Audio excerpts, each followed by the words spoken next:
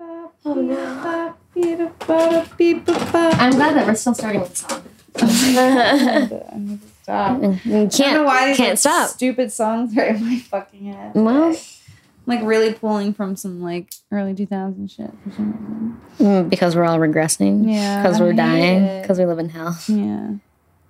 Anyways, hi. Hello, welcome to Emotional Labor. Welcome to Emotional Labor. Did you ever listen to the Sarah McLachlan song Circles? What? Never mind.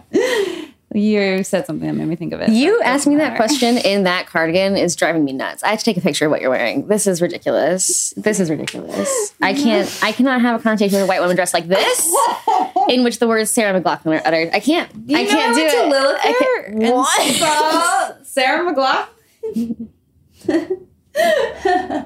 I did. I was at Merriweather once I went. If I hadn't canceled you already. I went to canceled you already. That's why I really went. And Sarah McLachlan. I love Sarah McLachlan. Well, as a nobody's perfect. Yeah. You also loved I love a lot of bad things. L star star star D star star Yeah, R star star. So he who shall not be named. yeah, we don't speak of in this house. We don't. No. Al recently had to purge all of her Lana things. Well, and Lana adjacent. It wasn't even Lana stuff. Yeah, not everything. True, yeah. I still have my one thing that I'll never get rid of. But that's because it's not a Lana thing anymore. Yeah. It's a friendship thing. It's a friendship thing, but yeah. Yeah. No more Lana. Society has progressed. Society never needed Lana Del Rey. I'm gonna say it right now. She was just a projection of what existed in society. A distillation of something real. Yeah. Distillation of something real that unfortunately people uncritically often are just like imitate. Yeah. Like, yes, this, unironically this. Unironically this. And then you're dead. And then you die. Like, logical conclusion of Lana's music is you do die. Well, I think that's a logical conclusion of life, Al. I think we all do die. Not in that way. Not in the, like, way that, of course, everyone dies, but in the, like, you're gonna just... It's not a good thing. You shouldn't be doing this. You shouldn't be living like this. Yeah. We're all going to die. You shouldn't live like this. Okay. Exactly. Well, speaking of we're all going to die. Yeah, so today... What is episode? Today. Happy New Year. So today is March 3rd that we're recording this, but to be released is... TBR. On March 13th, which was our... Vietnam. Happy Death Day. No. Did you just say yeah. There's something about that phrase. I could not say it. The construction, it was our. It just, my brain fills it in. It was our Vietnam. It's like that meme of...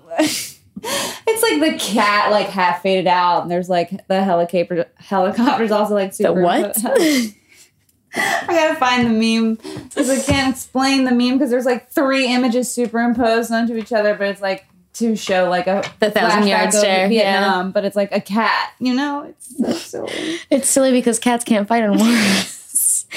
We don't know if they can have PTSD, but they definitely can't fight in wars. I don't know about that. Have you seen a cat organized into an army? No, I haven't. Al. Well, like other than Andrew Lloyd Webber's critically. They were very organized. They were extremely organized cats. They could kill. They could kill. They could kill. Woo. I watched that movie for the first time, the OG movie, not the new one, for the first time about a year ago. A year and some change. A year and the same night you watched the first we did acid episode of Yu-Gi-Oh! Yes. TBT. That was a classic. Yeah. Never seen it before. Never seen it. That's incredible to me. I missed that. Well, it's an accessible reality, Al. We can watch Yu-Gi-Oh! If you want to watch Yu-Gi-Oh! It's still on Netflix, I think. Yeah, but that was right. That was a year ago, right before that was the before times. That was right before the current times. Was it after? Had you already moved to Baltimore and you were back visiting, or was that before you moved? I think it was after you. I think it was after I moved. Because I don't think either one of us was in a headspace to do acid before you moved. Yeah, I think it was when I came back to visit, like 2 weeks later. And we were like, hey, let's get donuts and watch cats. Yeah, we were supposed to do yoga stuff. I remember we watched Cats and we watched Paprika, and then we were like, we understand the meaning of life. Yeah. And then like a week later, the world ended. Isn't that crazy? That is crazy. That's crazy. It was cool. Oh, sorry.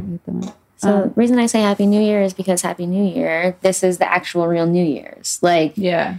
everything that happened prior to March 13th, 2020 feels like it was part of the coda of 2019. It was a different year. It was a different year. Like, I think everything about my life and everything I was planning, I thought had changed. So December 31st to January 1st, a lot of shit changed for me. Yeah. And then, the first couple of weeks of March into COVID, I'm like, I feel like there were like 10 different lifetimes that I lived in those 2 weeks. Yeah. And then in the subsequent 6 weeks, like another 3,000, you know what I mean? Like so much. I don't know if I've ever experienced that much happening for that long. Like just that long of every day, multiple things happening, big things, like big, huge, not just like global or like broad, like, but in my personal life, things that were not related to the pandemic because everything was related to everything, but like things that were not directly like of like, how is this the world that is happening? I mean, you moved to Baltimore here right before the pandemic happened, for unexpectedly, without plan. And I decided on February 24th with like 5 days to go. I was like, maybe I'll just move to Baltimore because I truly cannot find a place in New York. And also I'm so depressed about being here. Mm-hmm. And my plan was to go back on March 11th to teach a yoga class. Mm-hmm. And I was like, I don't know if I should do that. By March 11th, I was like, I mean, I didn't have a goodbye party. I didn't say goodbye to anybody. I just like dipped out. So I was like, I'm going to be back in 2 weeks. Like, I'm not going anywhere. Mm-hmm. And then the Panini Press.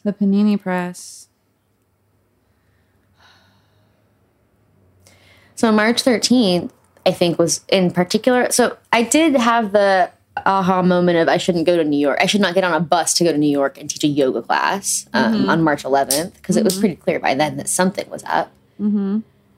But I think the reason why March 13th feels more like the New Year. Friday the 13th. Well, first of all, that. But second of all, it's on when I texted the person who was running the person I was going to be teaching for. Yeah.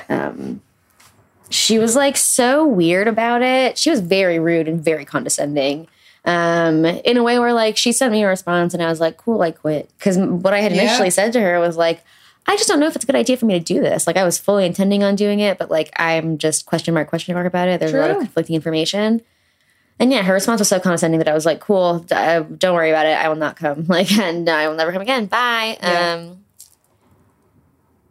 But like that still felt like, at that point, that still felt like a bold stance for me to take. Mm-hmm. You know what I mean? And then by March 13th, like 2-3 days later, it's a national emergency. Literally. It's a pandemic. It's a pandemic.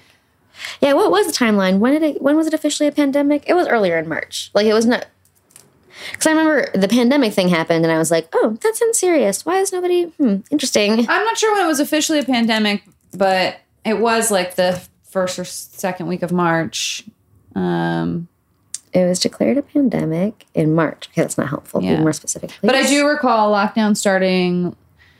technically March 14th, but like we were in a restaurant on March 13th, you know?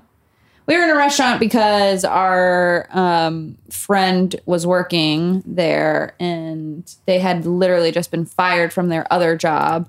And so we had picked them up on the corner, which was very sad. It was like a fucking pandemic shutdown was being announced and they were...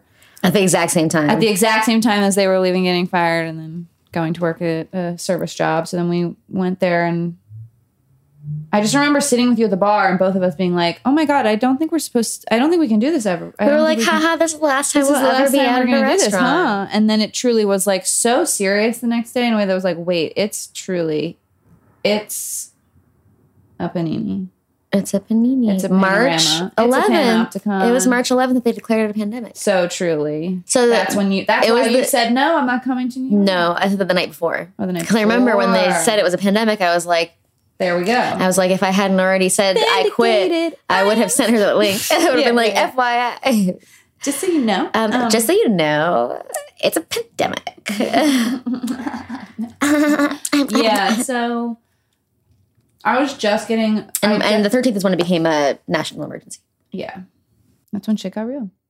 I was just getting off that dog sitting. And I was like, there it is. It's over. Whoop, there it is. Mm-hmm. Yeah, so I lived in Baltimore for all of 2 weeks. Mm-hmm. I did like 3 things.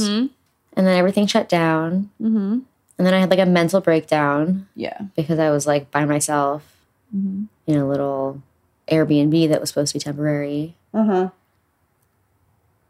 then that racist lady tried to kick me out. Sure. And then we had to move here. Yeah. And I'm saying had to. This is a great apartment. I'm very happy to be here. Well, first we had to. That was a turning point. First, we had to live in Hartford County for not a ideal. brief period of time, and then we got. Although to again, my friend's dad, that's cool. Well, yeah, yeah. Love to hang out with my friend's dad. It's not my dad. Not my dad. It's not my dad. Yeah, true. That's a little crazy ex-girlfriend for all the crazy ex-girlfriends. Another seminal heads text. in the. That's what our the group. Media recommendation thing should be called, seminal text. I don't know. I mean, I it is a phrase that I use often, and it sounds dirty to call the whole segment seminal text. I mean, okay, God. It's NC-17. Seminal, okay. Yeah. Well, I did ask people for their little "Where were you" stories. Where were you, March 13th? I got some responses, a few. I'm going to share them all anonymously. Okay. I'm just going to run through them. Yeah, we can run through and discuss.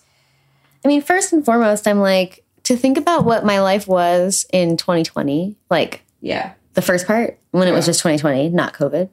Right. Like January, February was already chaos. Whoa, what? But also I just think about everything that I was worried about, all my priorities, everything that was going on in my life, just how quickly all of those things completely, not just changed, but transformed in ways that I could have never anticipated. Not just because of the global pandemic, but because of like literally all of the cascading effects of it's a global pandemic. It's a global pandemic. And it all happened on like the same month as my Saturn return. And it all went down on March 13th, Friday the 13th. And it all went down on Friday the 13th in the year when every single fucking holiday was on the best day it could be on. You know what I'm saying? Like, what? What the fuck? And then, anyway, sorry. Joke. The stories. But let's hear about other people's misery. Literally. What happened to everyone else? Okay. I was at a bachelorette party in upstate New York. And the bride is a nurse at an assisted living home. No. And the whole time was an anxious mess. You're joking. We were all super confused and couldn't tell if COVID was real or not. Question mark, question mark, question mark. After we left, she had to advocate to get a test at her work. And they said she was being crazy and told her she would have to use her own vacation days, even if she tested negative. Oh my God. Well, she was positive for COVID. We all were! Had to advocate. Yeah, that was like March 11th. Like, I don't know. I think, yeah, that weekend. Oh my God. Nightmares. That could have been us at the restaurant. There, but for the grace of God. We could have gone to that restaurant and been like, haha, kiki, and come home and been like, we all have COVID people that had New York City connections. So, yeah. The epicenter of it was very different. Yeah. Although still, we're East Coast.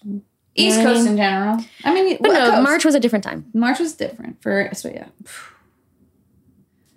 yeah. At work, laughing my ass off. Canceling lunches for attorneys who make 6 figures. No. Keyboard smash. This person also had a brush with COVID a month before on Valentine's Day weekend. Yeah. As an Aquarius. Ahead of the curve. Where a friend had come in from China. Wuhan, China. From Wuhan, China. And got sick as soon as they arrived. Very bad flu-like and was staying with this friend. And this is when America thought COVID was just a kind of a joke in that way. Because when we were experiencing this, we were like, laughing. Lol. Well, and the joke was, how did this person get here? Not even that. The joke was, this person got here, and then how is it so incredibly Byzantine, impossible, hard for this person to get a test when they recently traveled from Wuhan, China, and have every symptom of COVID. And are sick. They went to so many different systems in California. Like different public health agencies, the CDC. Everyone they were not. Literally playing phone tag between different agencies who were all telling him to talk to the person that they just talked to. And so could not get a test. Our pal was And we were like, haha, that's so funny. America's so fucked. We're like, fucked. haha, we're so unprepared for this. Ha ha ha. But ha. we did not. Key, key, key, We key, key. did not. We did not. No. Anyways, what are you guys doing for Valentine's Day? Talking about? We did not. And our friend had to stay home from work, and everyone kind of like treated them like a pariah in a way that was like oh. weird and mean, but and actually were a correct. But like in the moment was like weird, and then for a month later to actually be lockdown was felt crystal ball-y. But Hi, Punk. a lot of people were at some terrible intersection of like losing their job. Yeah. It felt interesting to feel, I don't know. Yeah, losing their job, having to move, all these things that just erupted for people so instantly. I mean, yeah, again, it's like things were happening. So many things happened every day. A week happened every day, minimum. A week happened every day. And then it doesn't really feel like, it feels like it is quote unquote slowed down now, only in the sense that like it feels like we've acclimated as a society to the horrors of just the slow, boring dystopia, this like sad apocalypse that we're living through. Yeah. But truly there was and even then I'm like, but still things are happening every day in this way where I'm like, how are things still happening? Like, how are there still things happening? Everybody stop. No more things. Like, just for a second. Literally stop. What? Do I not remember our password for our email? What's our password for our Wi-Fi? That's what I thought. Oh. Wrong password? I can't say it out loud. Okay, mime it. No, it's fine. Yeah. Where were you? March 13th. With you, dummy. No, I'm just thinking about it. And like it had started so much earlier, so many other places, and how it just couldn't really hit. It's so silly to look back. I'm like, who was that silly, stupid girl? How could she laugh? I mean, again, and so much like stuff feels so like, because time feels so warped, it's like, yeah, true. to think of that as being only a year ago, like that cliche of like, Literally. as you get older, time goes by faster, but because of how fucking insane this last year has been, I'm like, goes by faster. I feel like the last year was a decade. Like I think back on who I was a year ago, and like you're saying, I'm like, I barely recognize that person, not only because of the shape of my life and everything I'm doing, but also because as I think a lot of people can relate to, this pandemic and the level of isolation and upheaval and like challenge that has come with it has forced a level of introspection and like shadow work and like stuff that I never would have been, I think, prioritizing or had access to, whatever, in the same way during normal life, during like the way that things used to be and will never be again. Yeah. Even though we are sort of like, it's funny because a year ago, thinking about the idea of like, wow, am I not going to go outside for 2 years? Like that sounds impossible to imagine. Now I'm in this. I get that. I can do that. Yeah. NBD. I was thinking about that today. Just that behavior is so inclined to adapt and habituate. It's what happens when you adapt. It's called paging Charles Darwin. Have you ever heard of it? It's called evolutionarily advantageous adaptation and neuroplasticity. Exactly. You ever heard of it? Have you ever heard of it? No. It's the great irony that we're so able to acclimate to change and also so like pathologically uncomfortable, distressed, like confused by it. Well, because we're all, as we've discussed, everyone's fucking nervous system is hijacked and fucked up and traumatized. So, oh, by the way, everybody should watch It's Such a Beautiful Day. It's such a beautiful day. Yeah, highly recommended. If you enjoyed the terror management theory episode, you should watch It's Such a Beautiful Day. It's a hour-long animated film. Yeah, about life. Truly. And how life works and how death works and how proximity to death can actually be liberating. Yeah. Because it allows you to see the thing that was true all along. Which is that it's such a beautiful day. It's a beautiful day. Yeah, it's great. Let it that way. It was awesome. Yeah, like, of course, I just, like, feel like now we're in this new... I was reading that article of, like, now that COVID is everywhere, what's life going to look like moving forward? Like there is no after COVID in that way. There is no COVID. America has insisted on there being COVID forever.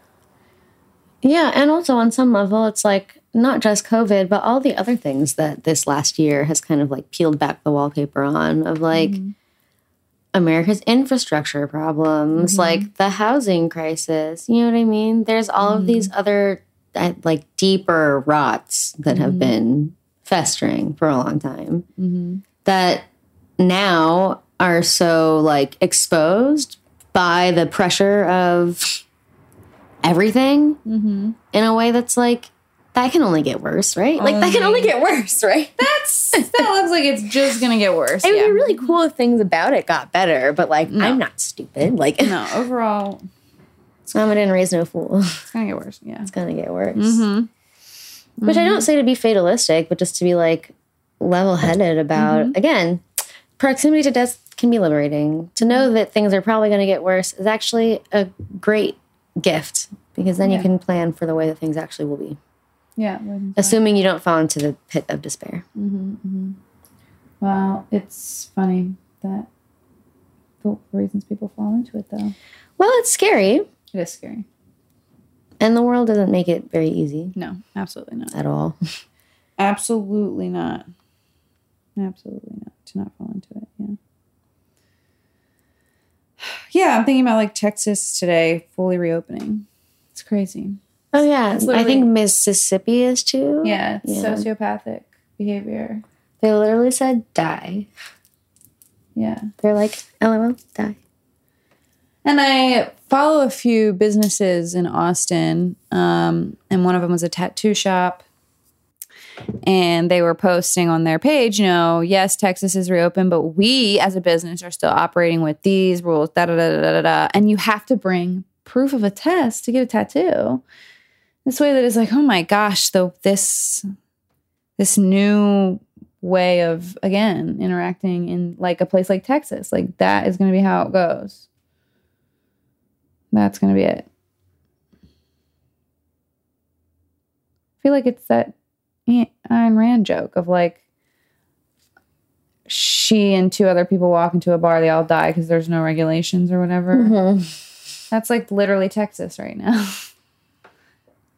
I've been reading Caliban and the Witch finally. A book that has been recommended to me countless times. And for those of you who are not familiar, it's a book that sort of traces the history of capitalism, specifically from the lens of like the social creation of and like the enshrining of misogyny in not just like the law, but also the like logic of capitalism, the logic of state capitalism. And how like the witch trials and the advent of capitalism go hand in hand. And so reading through this and looking at this much more nuanced picture of what like the political history of labor has been, like the concept of labor, the concept of class struggle has existed. The actual advent of capitalism as like a sociological, like historical process. And to realize just how thoroughly, like, dude, the sociopaths are winning. They're like fucking trouncing everyone else. This is like, it's not even close, dude. Like, it's like, stop, he's already dead. Like, how successfully we've been divorced from the life-sustaining skills that would allow us, like, any amount of freedom from wage slavery. Like, the fact that we've been so thoroughly indoctrinated as, like, not just a culture, like, it's not just America. It's not just, like, I don't know, the West. Like, it's we have all been indoctrinated into this concept of denial of the body in service to capital. Yeah. This thing of, like, capital requires that we invent such a thing as, like, good, redeemable souls. And, like, suffering being, like, the Protestant work ethic bullshit, you know what I mean? The valor that comes with suffering. All this, like, sadistic shit.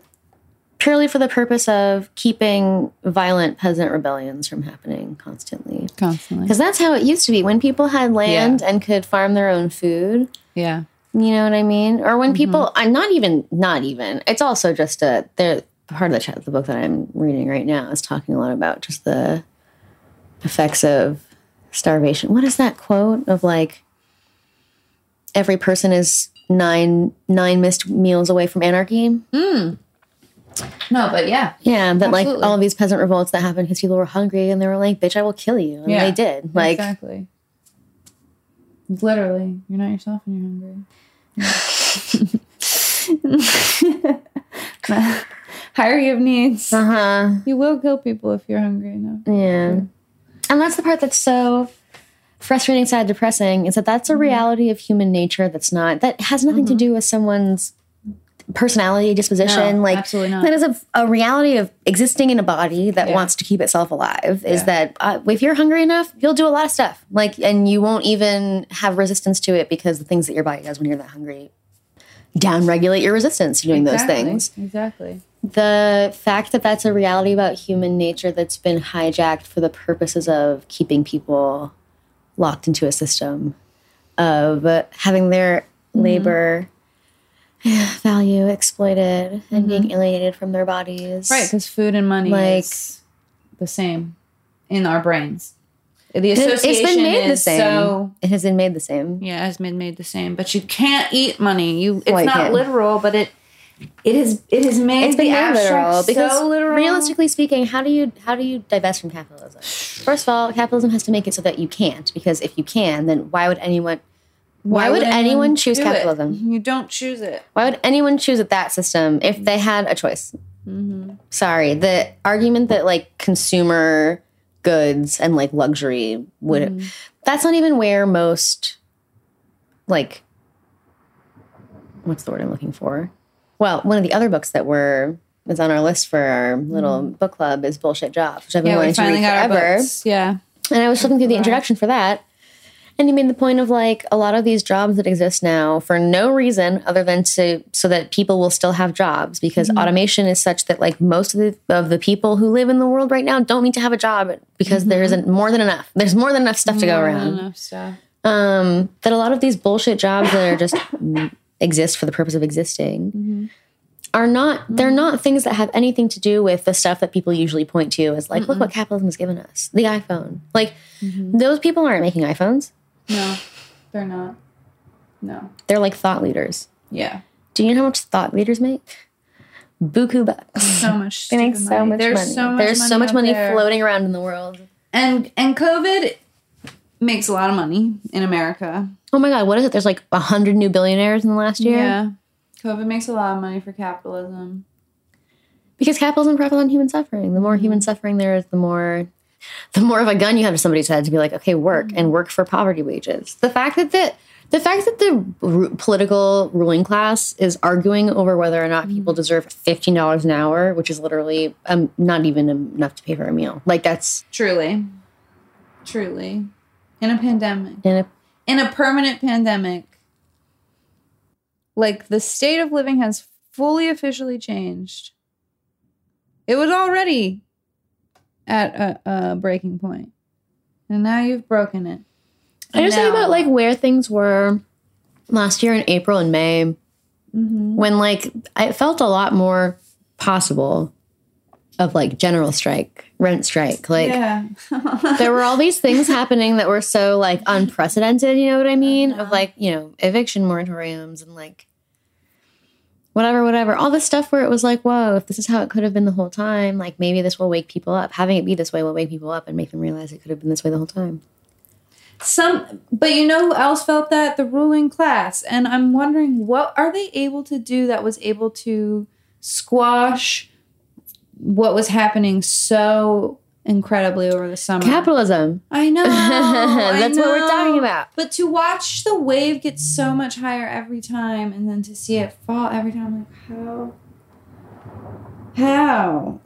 Like how? We're staring death in the face. What do you mean? And it's not just like the effects of capitalism, like I have to work to have a job. It's also the effects of capitalism. Like, again, one of the threads that this book traces is the extent to which capitalism like destroyed public gathering places and like criminalized the kind of behavior that would allow for community building. Like, for example, loitering. Like, what is the point of making it a crime to exist in public other than to keep people from interacting in public? And I remember being a child and seeing that for the like on 7-Elevens or something and being like, what does that mean? And when I learned and being so like, that truly makes no sense. And like remembering adults trying to explain it to me and just simply recalling being like, that is the dumbest thing I've ever fucking heard. The criminalization of homelessness also exists hand in hand with capitalism. And be like, there it is. Exactly. The criminalization of to be poor and then to be houseless specifically is like again, has to exist for capitalism to work the way that it does. Because otherwise people would be, I think, a lot more forced to confront the horror of existing in a society as wealthy as America, where people don't have homes. It's absurd. It's absurd.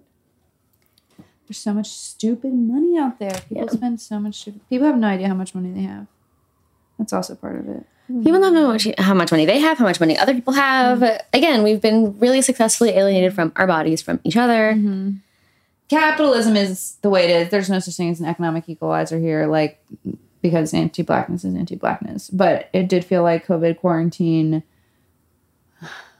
revealed something that allowed a level of class consciousness to occur. Oh, it revealed the fact that they literally want you dead. That's what it revealed. It revealed that you can do everything right and they still want you dead. They don't give a fuck. But it's the thing of like, that is revealed every day. They want you dead. No, not like that. Like, well, right. It was like, a mask off go moment. To work or die. No, like actually, like go to work or die. However, the thing we're talking about though go to work suggests and die. That there is a level of habituation that can occur because it is not actually that new of information. You know, it's easily integrated because it's not that different, right? The values we have, right? It fits into it. It actually makes sense, and it becomes this like twisted fucking dialectic, and it's like, well, and that's the piece of it that I think to me feels so like why so much of my work has centered around embodiment stuff as of late. Yeah, specifically because I'm like, nothing else gets fixed until this gets fixed, until people can like feel their feelings. Yeah. And realize how much they have blunted those feelings and realize, like, to develop the somatic resilience to be able to, like, actually sit with whatever, shame, guilt, fear, yada, yada, yada. To be able to look at your life the way that it actually is and look at the world the way that it actually is. Like, that's not, unfortunately, it's not only not easy, it is, like, one of the hardest things that I think anyone can try to do, especially in the world that we currently exist in. And it's way easier than the other way. Like, it's really hard, and the other way is harder. It's just, you can be passive on the other way. Yes. If you can blunt your emotions in that way, like if you can adapt to the demands of capitalism, it's really rewarding. It can, yeah. That's why white guys are like that. Like is literally why your brain is all of the into it. Whatever privileged classes. Like it's why those things are not just passive descriptions of how society works. It's also descriptions of like the kinds of personalities that come from specific material realities and what kind of behavior is reinforced. Yeah, what you're rewarded for in your life. Exactly. If you exist in the same world that everyone exists in, where we're all scared of dying alone, and you have access to something that can band-aid over that, and the thing that you have access to is misogyny, why would you not take it? Why would you not take it? Why would you not take it? Yeah. That's what this society says to you. If what's available to you is anti-blackness, if what's available to you is, I don't know, all of the above. Yeah. Fill in the blank. And when you were at your most vulnerable, what reached back to you and answered your... Wow, yeah. Cry into the void. Oh my God, that's our little incel red pill. Well, it's I mean, sure, that's the mechanism by which that works. Yeah, I get it. I Everyone is scared of dying alone, and if the thing that you have access to is the reason why I shouldn't die alone is because I don't deserve to. I'm gonna die alone because it's someone else's fault that I can be really angry at, and also the state should give me a girlfriend. Yeah. Like. Exactly. If you have access to that, why would you not take it? Why would you not? Especially if you have access to that to the exclusion of healthy options. Well, right. I was going to say, because as a sex educator, I can guarantee there's a dearth of healthy options. There are, but like, you know, in like you're saying, presented to people. presented, Yeah. right. The way this society presents it of like, you don't, not that there aren't healthier options, it's that this is the healthiest option because the world is built for you. I'm truly so spoiled sometimes by the fact that I've been teaching sex ed as long as I have, and so much of my like social network is people who are also involved in sex positivity or sexuality in some way. Yeah. Because it really is, it's not just sex.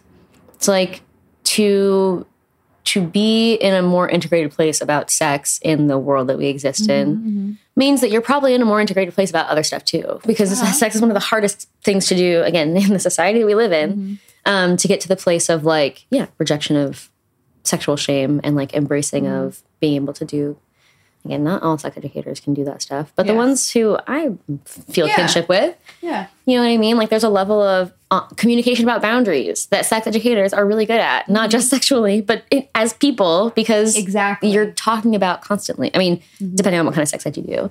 But for me at least, I'm constantly talking to young people about, and actually adults too, everybody, about communicating and boundaries and blah, blah, blah, blah.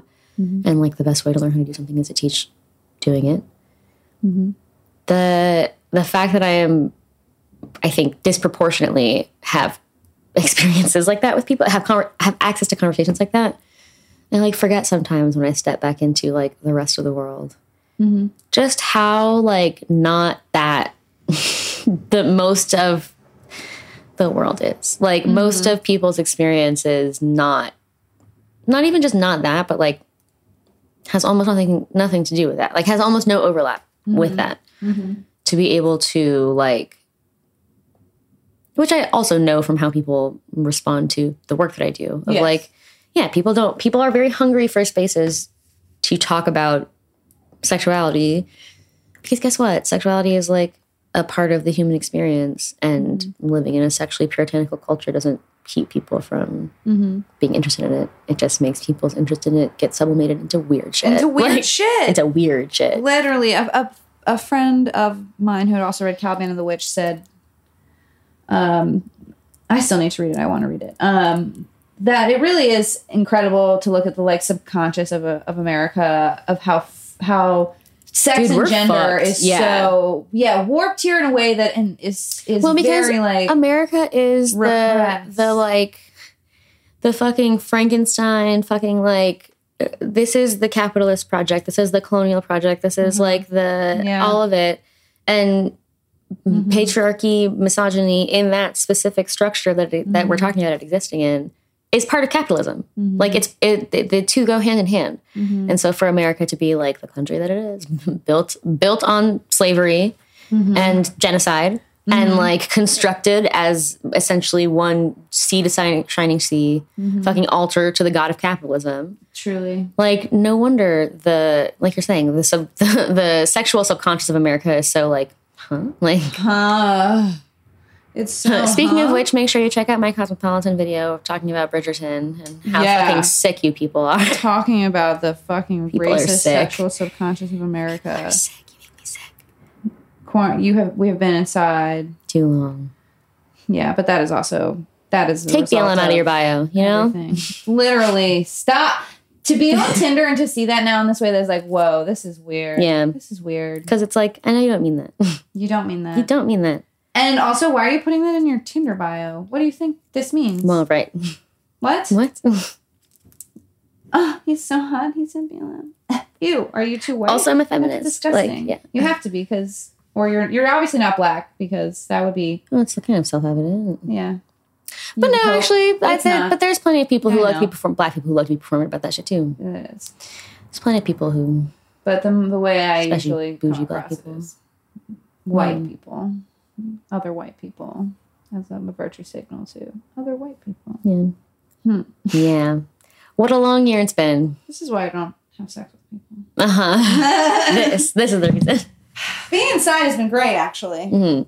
It has been a much needed thing to tell me to slow the fuck down. But I can't wait to go outside. Again. It'll be sunny soon. That'll help. Yeah, the weather breaking is very helpful. But still, we still live in hell. Yeah. And it is, even for all that I feel like I've acclimated to the way that things are now, it is still really hard to, I guess, fully, not accept, because I've accepted it, but to like feel emotionally. It's like how you can think of a really big number, but you can't really like fathom how big that number is. You know what I mean? Our brain can't like wrap around it. True. I can't wrap my head around how much things are going to continue to change and how unpredictable the future really is. In this way that, again, was always true, but like never at a point in my lived experience, I'm young, but still, have the institutions of the world that I exist in felt so, so fragile in a way that feels like not just like, I don't know, politically or intellectually unstable, but that it's like life-threateningly unstable. Like to live in a country where I'm like one fuck up. I'm like one random mistake of fate from a preventable death. Do you know what I mean? Yeah. I'm like one little thing, True. anything.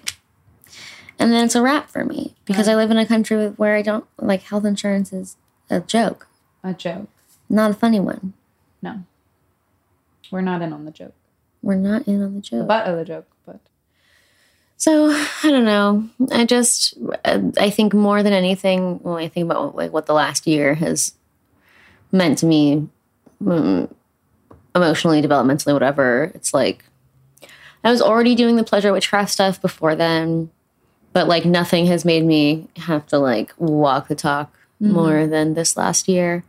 Yeah. And kind of being forced to like at the exclusion of all the other things that I used to fill my life with, like what is it to be alive? What's the point? What is the point of existing? If I can't control the things that I thought I could control, if I can't plan the things that, like if I can't have the things that I thought I wanted to have, what is the point? And to really like reaffirm what the answer is for me, at least, which is the point is this experience, the vast of this experience. Yeah. In every direction. Every direction. The agony, the ecstasy. Yeah. Dialectic. Love and trauma. It's no longer love and fear. Love it's and love and trauma. Love and trauma. Okay. No. Yeah, the cabin fever is really... Yeah. Which one is the agony and which one is the ecstasy? I'm obviously the ecstasy. I know. Clearly. Which one of you is the ray of sunshine with the undiagnosed ADHD and mommy issues, and which one of you is the depressed bisexual with daddy issues? The who was the confused gifted child? depressed bisexual. Confused depressed bisexual. I'm so sorry. Confused. Please. I am Confused depressed bisexual. Yeah. It's fine. Yeah. It's funny that as for someone who thinks about death as often as I do, that I identify with being a ray of sunshine. Yeah. There's a certain point of thinking about it where you turn a corner. Again, it's such a beautiful day. It's such a beautiful day. Such a beautiful day. But here's the thing, I experienced that movie too, but I also experienced it through the lens where I think the foundational piece feels more like agony a little bit. And like, yeah, well, that's why you're the agony and I'm the ecstasy. Exactly. I'm like, the ecstasy, the bliss of this pain, to know that I'll die. Whee! Yeah. Woohoo! And I'm feeling it, but it's agonizing. Yeah.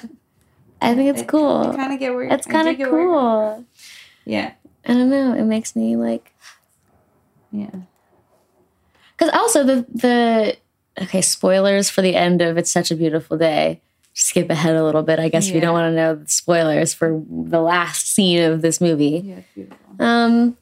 But in the last scene of this movie, the character who is basically dying over the course of the film dies. And in his dying moment, the narrator basically narrates this like moment of like Bill's resistance to dying, and the narrator also embodying that as like I not wanting Bill to die, basically, and narrates this whole piece of like Bill lives forever, and here's what it looks like to live forever. Like he reads every book, he learns every skill, he like has great loves, he like has a bunch of kids that to the point of like time goes on forever and ever. The sun explodes, like the universe goes out, and still he lives on. Exactly. In this way that like, I mean, all art is projective tests. Like there's a million different ways that you could receive emotionally what that scene is communicating. But for me personally, I experience it as like, oh, this scene feels like it is the thing that releases me from the desire to want to live forever. Because to see it this way,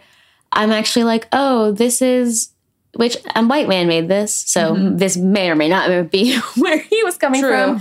But I was like, oh my God, this is the fantasy of capitalism. This is the fantasy of white supremacy logic. Like, this is the fantasy of, I never want to die. I want it this forever. I want to consume everything. I want to have everything. I want to be the most important thing in the universe. Like, it is so egocentric and so, like, attached. And in a way that feels like, yeah, again, for me, to see that play out in that way, I was like, oh, right. That's why I don't want to live forever. That is why it's meaningful to die. Like, And I think that's beautiful. It's such a beautiful day.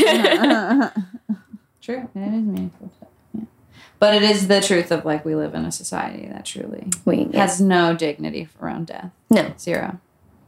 Which is also part of what I think is so... It is not meaningful to die. Death is an experience of... making peace with meaninglessness. It's like some nihilistic tone of, like, death is an everyday experience, which is so frustrating because it is literally true, but that is not the sentiment of why people say that, and it is still something that needs to be honored. It is a thing that needs a dignity, you know? It's the part of again, capitalism and alienation that is like, when you divorce the mind and the soul from the body, and you say those are different things, then a body dying doesn't mean the same thing. Yeah. It only definitely matters to the extent to which that body was animated by a soul and like what you believe happened to that soul, which means that there's whole swaths of bodies that don't count. Their deaths just don't count. They don't count. Because those are not bodies that are animated by soul in the framework of this logic, this like hegemonic structural logic.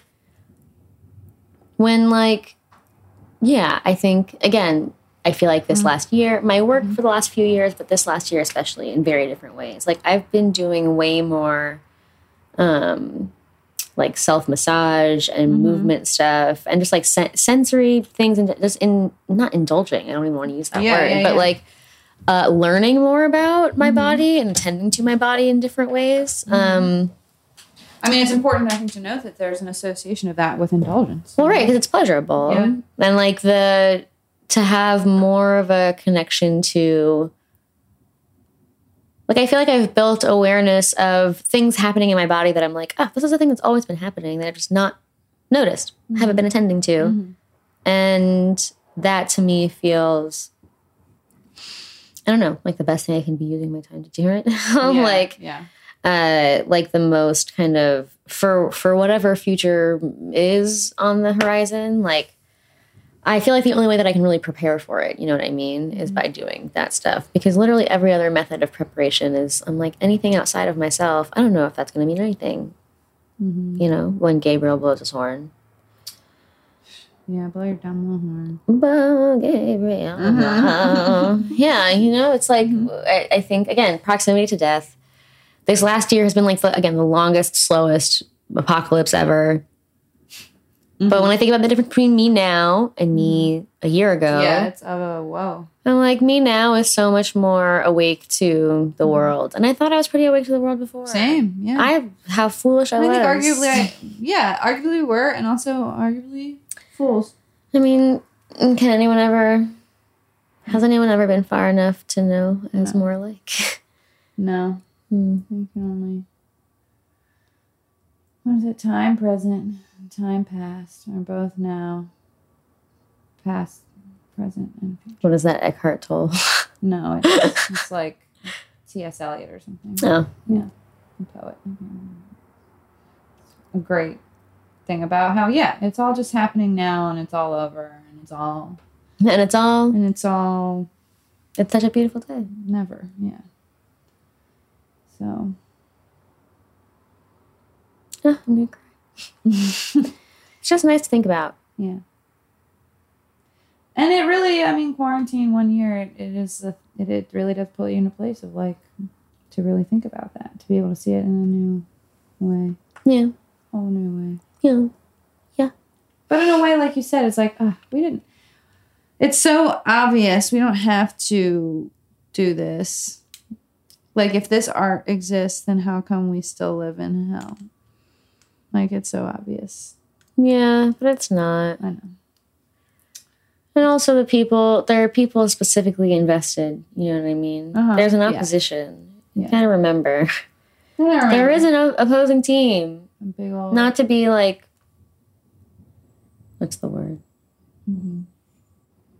Debbie Downer? No, like when you have two things, when you're like... Ambivalent? No. When you have two things? Binary. God, not to be binary about it, but there is an opposing team. Exactly. Mm-hmm. Yeah. Well. So anyways, everyone should watch this movie about death. It's really relaxing and beautiful, and you'll cry. Like, happy cry, though. Like, deep cry, you know? Like, emotional revelation cry. You should also watch Cats. You should also watch Paprika. Those are also incredible films about what it is to be alive. What's the purpose of being alive? To reflect on the special and unique pleasure of your secret name that nobody else knows. Duh. A little happy sensory time. Touch me, and you'll know the meaning of what happiness is. Yeah. Hello? Is this thing on? Like, wake up, people. Andrew Lloyd Webber told you decades ago. Yeah, it's sad. It is sad. And yet here we are. Yeah. Well, I don't know if there's... What else is there to say about a year? That 525,000. Oh my God. No. Measure here. I can't believe in COVID. Right. In COVID. In COVID. In unemployment. I'm just double checking that I don't have any. I swear to God I have one more. There's one more story. But, you know. Measuring drugs. Measuring drugs. So many drugs. Measuring drugs. Yeah, what was your drug this year, you'd say, for 2020? Oh my God. A drug of the year is acid, for sure. Acid for you. Yeah, I was not really a person who was particularly interested in or experienced with psychedelics until this year. Yeah. And then discovered that I have actually a pretty naturally chill relationship with them. Like, we get along really well. Realized that actually most of my life I've just been microdosing, I guess, naturally. My body naturally produces. That's what it feels like. True. Yeah. I think mine this year was ketamine. Oh, yeah, don't tell me twice. Yeah. Stop doing ketamine. There are horses that are depressed. Yeah. Because when me and Halen were, like, becoming more close of friends, I was, like, doing acid. All the time. Like, just showing up to the function. Yeah. That was never because there were no functions. But well, right. I was going to say that wasn't really my energy. I feel like Cats and Paprika was one of your first times doing acid. That was the first time, like, genuinely having a nice like trip. Yeah. And I told you when I was coming down, I saw bugs all over everything, and I was like, "This is cool. That's fine. It's all right. I'm just seeing bugs. It's cool." No, yeah, I was doing a lot of psychedelics, and then I was like, "I'm tired of these people on my psychedelics. I'm tired of Earth. Tired of these people being caught in the tangle of their lives." Exactly. No, I took a little bit of. I actually did a lot of shrooms in March. When quarantine first started, I was on shrooms, and I don't really get along physiologically. Yeah, that delicate stuff. But I was tripping a lot then. But after around, I guess around the summer, I stopped taking psychedelics for a while. Like, I was microdosing here and there, but like a very, very, very huge decline from my like. Well, which makes sense. I think it is the kind of thing that, like, it's depending on how you use it, but it makes sense to me that you'd have a period of time where you're using it a lot, and then a period of time where you're like, I did that. Yeah. I looked into the void. Like, I also say, shout out, of course, drug of the year, weed. Oh, well, duh. That's the drug of every day. Oh, yes. But I was a stoner in grad school, like about the equivalent that I am now. But then I really took a huge step back, and for the last few years was like not even really smoking that much. In this way, where now I'm like, yeah, weed is the drug of the year. I don't know what I would be doing in quarantine Yeah, that meme from like the beginning of quarantine that was like unemployment, cliff, COVID, cliff, and then that big boat that's like me playing video games being pulled between the two cliffs by a little tiny tugboat that says weed. Yes, exactly. That meme. Exactly. It's a vibe. That's a vibe. A vibe. That is literally the vibe. Yeah. But I did acid recently. I'm excited to get back to the acid world. It's a fun world to be in. It's cool. It is Especially a good now that the weather is turning again. Yes. I think I am going to take a weed break in April, though. Except for my birthday. To and prepare for 420. 420, yeah. Yeah, I want to do a tolerance break. Between your birthday and 420. Betwixt. Yeah. Yeah, the week before my birthday, and then between. Sometimes you gotta clear your head. Yeah. Dude, I was just thinking about, there's a like non-zero possibility that I will I'll be on a plane in 2021. You know what I mean? Yeah. At some point before the end of this year. That's wild. Yeah. To be on a plane again. It's an interesting brave new world, huh? I don't know how brave it is. No. It's ironically very unbraven. It's a craven new world. It's a terrible world. No, it's not terrible. But yeah, we'll see. It'll be there's a lot of interesting things on the horizon. Okay, we have to say like 5 positive things to make up for this bummer episode. It's like, I think our personalities allow for us to not technically be bummers. What the fuck does that mean? I don't think this episode was a bummer. I think we're fun. I know we're talking about negative things, but like we are fun. So like, what? Do you ever think about death? Sarah, what is I think about it all the time. It's life. Sorry, but like we're having a good time. Clearly, I'm doing ketamine. Yeah, right now. No, not right. I just watched Al snatch a baggie of ketamine from a horse. Just right now. No, we can say some positive things. Yeah, Some grateful things. I mean, listen, it's such a beautiful day. Yeah. There you go. What's the thing that I'm grateful positively for engaged putting with? the chamomile tea into the bong to make a wonderful bong water solution. Mm-hmm. That was amazing. Yeah. The hibiscus, you mean? Hibiscus, yeah. Hibiscus. Chamomile would also be good. Yeah. Hibiscus. I've been taking up embroidery. Yeah. I have a new hobby. It's really cool. So that's fun. Mm-hmm. Got a new thing to do with my time. Mm-hmm. And I started reading Lacan's Formation of the Unconscious. That shit slaps. I'm still taking baths every day. Hell yeah. Sunset baths. That's amazing. It's great. It is. Maybe I'll put in braids this weekend. There you go. That would be fun. We play games on the weekends. We do play. Oh yeah, we have a regular game that we play with our Literally. friends, which is very fun. Yeah.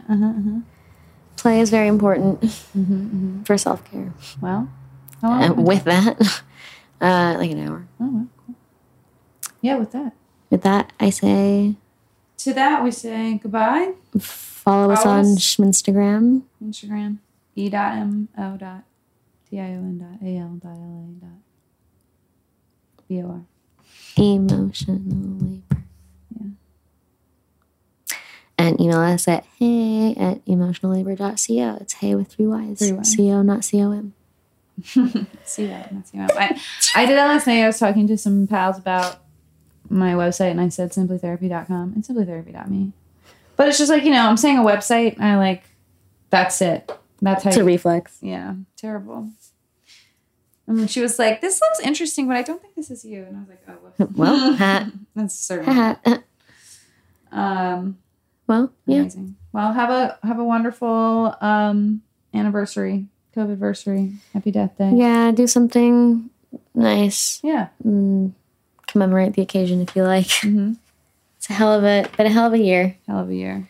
Hell of a COVID year. Hell of a year. Happy New Year, y'all. Happy birthday, COVID. Happy birthday, COVID. You sick son of a bitch. I hate you. Of course, COVID's a Pisces. Well, when was COVID really born? It's like Jesus, True. It's like Jesus. And with that, goodbye. Good Lord. Goodbye.